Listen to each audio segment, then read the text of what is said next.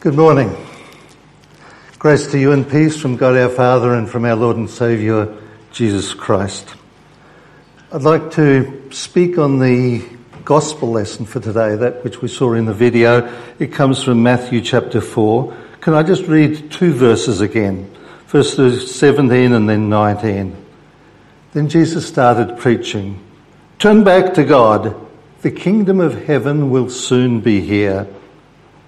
And then Jesus said to those disciples, come with me. I will teach you how to bring in people instead of fish. Right then the two brothers dropped their nets and went with him.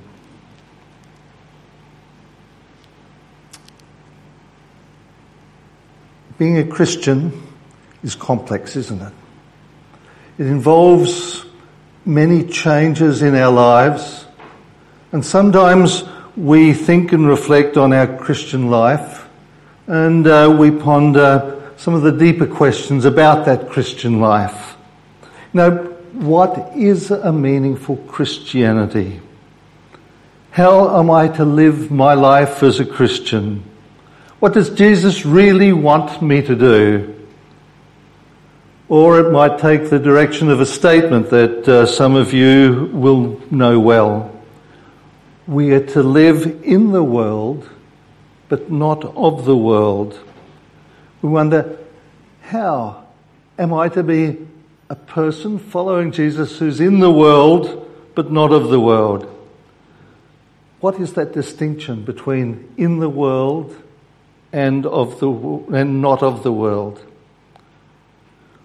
Or it might be that we hear that phrase, which I'm sure you've heard many times before, that we're free to be, that Jesus Christ has set us free to be the people he wants us to be. So what does that mean? So as I said, as we ponder our lives as Christians, that sort of question comes up quite regularly, I'm sure, for all of us. But all too often, as we think about those questions and as we're looking at them in relationship to our own lives, we start to feel guilty. We're not thinking, we're not acting correctly. We're not quite Christian enough. And that guilt becomes like a spiral. It goes down and down. The more guilt we hear, the more guilt we feel, and down we go. Now, together with all of that general stuff that I've talked about so far, today in that gospel lesson, there was the implied exhortation of Jesus, even though he said it to those four disciples. It's implied in there that we too be fishers of men. That statement puts a lot of pressure on us too, doesn't it? Am I being an adequate fisher of men? How do I go about it, etc.? And unfortunately, that pressure has often been added to over the years by pastors and other religious people who use guilt as a way in order to drive us forward, to make us do something. I've been, unfortunately, responsible for a number of those sermons over the years. And I'm sure you've heard that sort of thing as well. So the question is that spiral of guilt what Jesus wants for us? How do I become that fisher of men? I think that our gospel lesson for today helps answer some of those questions.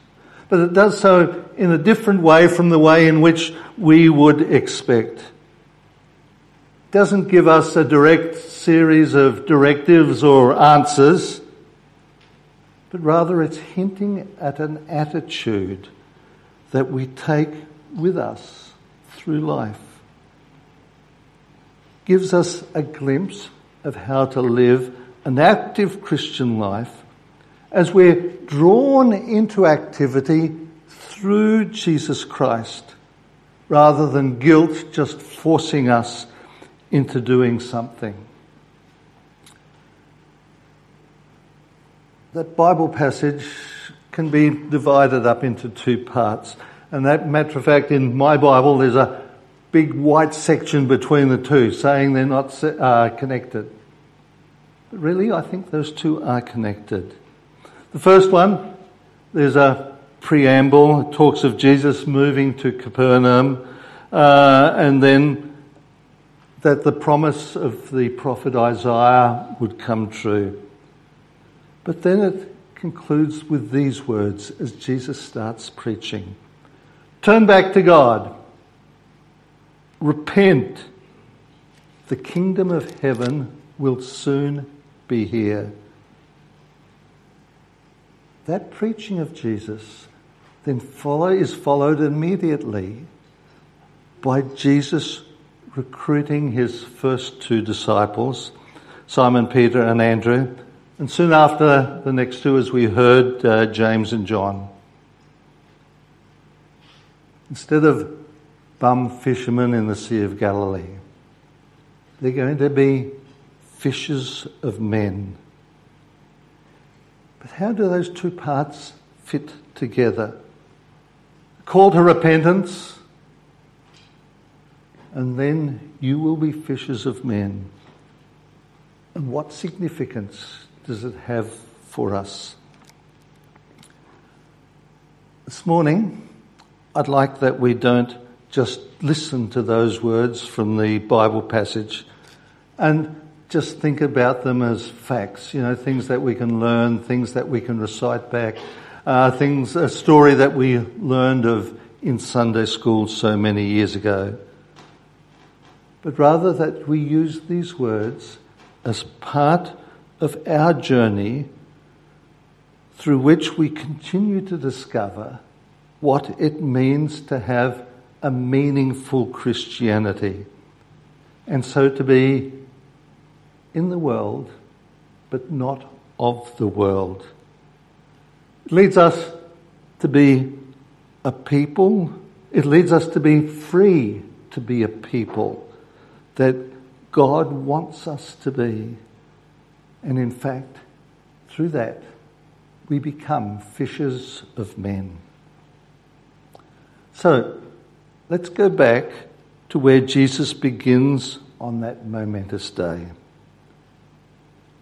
He says that it's time to repent because the kingdom of God will soon be here. Or as it's written in the first chapter of St. Mark, that the good news is here, so repent. Jesus is saying the old way of doing things has passed away. Now, instead of having to live by the law of the God, do this, do that, sacrifice, etc., etc., and you're right with God, we now live because of the forgiveness of Jesus Christ. We've been set free. I'm sure you've heard words like that in the past many times. But one thing has struck me. Despite the fact that we've grown up within the Christian church and heard those words time and time again, we often don't realise just what that statement, that we've been set free to serve Jesus, really means. Rather, what we do is we just wander around doing our Christian religious things, our churchly acts. We attend worship, we give our offerings, we show love to those in need, we seek to be righteous people. We've kind of learned, this is what a Christian is supposed to do. So that's what we end up doing. Through it all, we end up thinking, yeah, I'm okay as a Christian. But what's happening? It's doing the things that is driving us. It's doing the things that becomes our Christianity. It's doing those things really becomes our Christian faith. Sometimes it's just our ego at work. We human beings and naturally focus on ourselves. The technical term for all of that, works righteousness. It's only when we really come face to face with our humanity, in this case Tim Zanker, 70 years old, gummy hip, lots of things that he'd like to forget that he's done, etc. Going to die one day. It's only when we come face to face with our humanity that we can start to understand the grace of God as shown to us through the forgiveness of Jesus Christ. It's only then that it starts to mean something for us. It's only when we start to understand that we are just those human beings, and that as those human beings, we often end up, metaphorically speaking, down in the gutter. We act in ways we don't like people to see. There's the lies. Doesn't matter whether they're white or black, they're there. They're the ways we think about people, even when we don't actually say those words. There's our attitudes towards authority. I haven't even mentioned things like use of money, goods, the use of power, our attitude towards the environment, etc. We're human beings, and we get caught up in that mire. And all too often, we're driven by ourselves and our human ego. Or in other words, the focus is on me and what I do rather than on God. Jesus comes to us and says, repent. He says, you don't have to live like this. I can make you clean. Let's for a moment live out Jesus' call to repentance by recognizing our humanity, or if you like, our sinfulness, and then have Jesus once again coming to us and say, I am making you clean. Church, we call it confession and absolution. I know this is a process that you've been through many times before. Last time was maybe 10, 15 minutes ago. But I'd like that we do it again, right now. I'll use words that I suspect are familiar to many of you. They're words from the traditional liturgy of the Lutheran Church, the liturgy with Holy Communion. So what I'd like you to do is for a moment collect your thoughts. Think of yourselves as those human beings that you are, made in the image of God, but not perfect, touched by sin, shown in coming out in various ways, little bits or lots. Greed, selfishness, abuse of power, neglect of others, destruction of the environment, racism, etc., etc. I'm not asking you to say anything out loud. I'm not asking you to open yourselves up before these people. But I am asking that you be honest with yourself, and in doing so, be honest with God. So let's just pause for a moment and reflect on our humanity.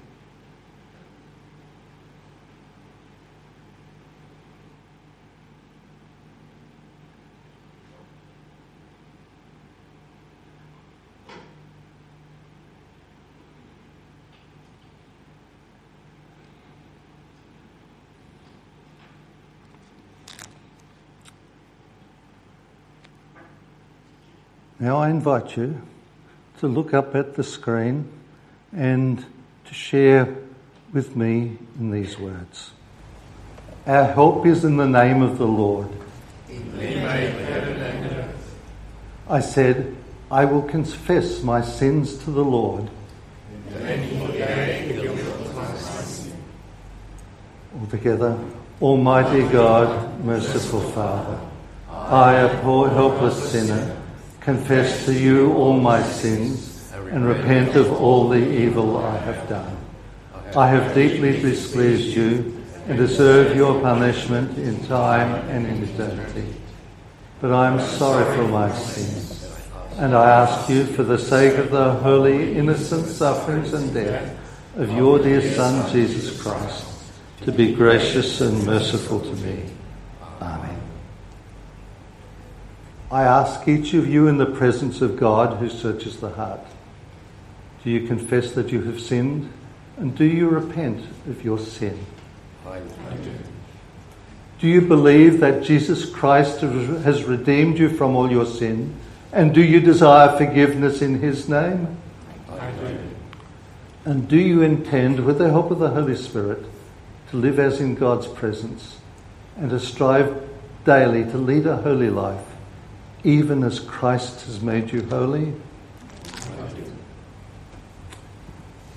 Now listen to some wonderful words.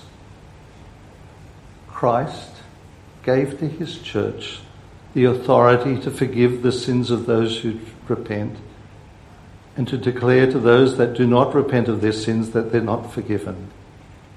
Therefore, upon your confession, I, as a called and ordained servant of the word, announce the grace of God to all of you. And on behalf of my Lord Jesus Christ, I forgive you all your sins. In the name of the Father, and of the Son, and of the Holy Spirit. Amen. Peace be with you. And also with you. Your guilt has been covered by the blood of Christ Jesus. Your humanity is not held against you by God. You are his children. You are his people. You are his disciples. How does that feel? I guess some of the way in which you feel will depend on what you've had to confess. And maybe some of that's dependent on your awareness of your humanity. But I can tell you some good news. The words of Jesus Christ, those words of forgiveness, there's one on the cross, don't depend on how you feel. I can give you facts because Jesus Christ comes along and gives you facts. Jesus Christ, through his forgiveness, has washed you clean. Your sin's not held against you. You don't have to answer to God for your humanity as it comes out through your life. Why? Because Jesus Christ has set you free from your sin. Verses 15 and 16 from that gospel lesson. Listen, Galilee, land of the Gentiles. Although your people live in darkness, they will see a bright light.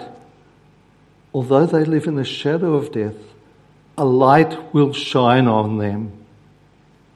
The light of Jesus Christ has shone on you.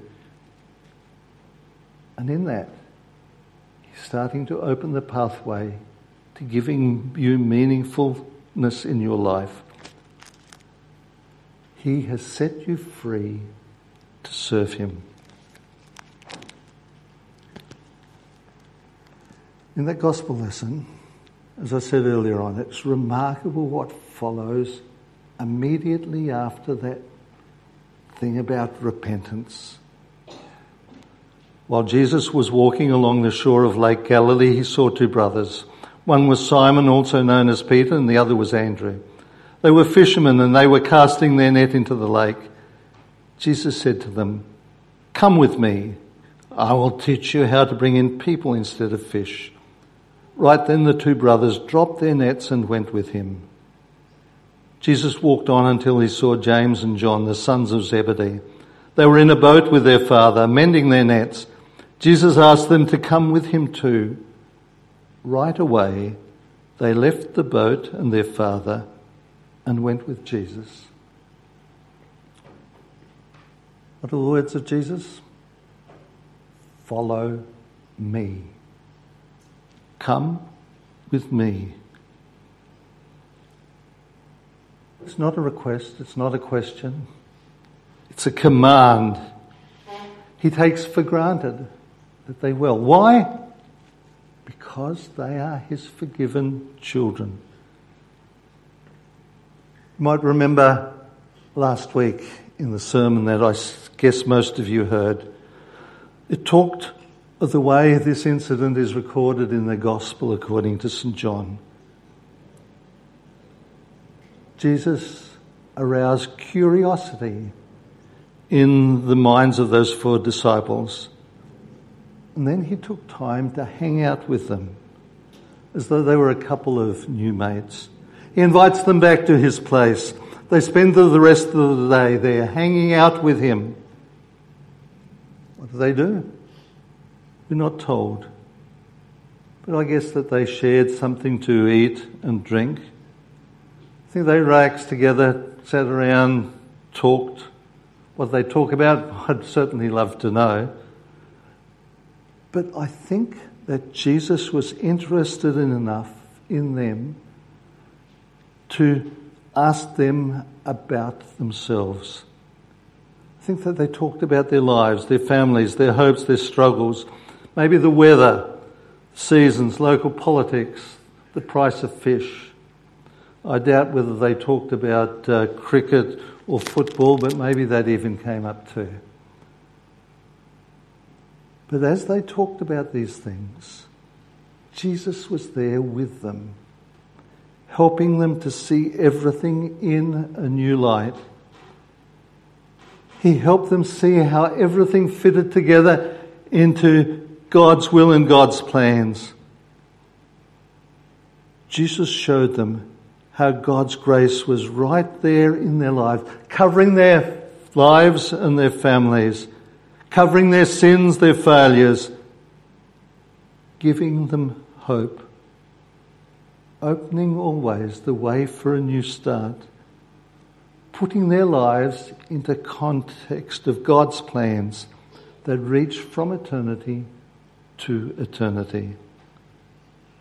So when they were talking about themselves, Jesus was telling them what God was doing in their lives and through their lives.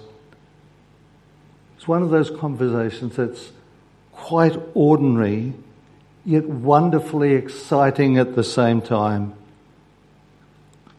With Jesus, they were suddenly seeing things in a new light, the new faith, a practical, everyday faith. And if it was exciting for them, suddenly it became something that they wanted to share. Remember what happened last week? Andrew thinks of his brother Simon. He knew that Simon would want to meet this Jesus too. And he ducks off and finds Simon. He tells Simon about Jesus. And out of it comes one of those grand statements. We found the Messiah, the Christ. All those promises of the Old Testament are connected with, pointing to someone who would come and bring the kingdom of God. Very ordinary, very mundane. Come and meet him. We'd like to talk to him. But out of it, great things happen. That's being a fisher of men. Being covered by the forgiveness of Jesus Christ. In it, getting to know the love of God. And then the motivation to start to live that bubbles out in your life. Meeting people ordinary people in ordinary ways, talking about ordinary things. But through all of that, the love of Christ and the message of Christ starts to flow. So that desire to be fishers of men grows from Jesus' acceptance of us as he meets us as humans, and then through his grace reminds us that we are forgiven. And out of that, he starts to act. No guilt, no fear, no pulpit pounding sermons from the pastor, but the grace of God at work in us. God's peace be with you all.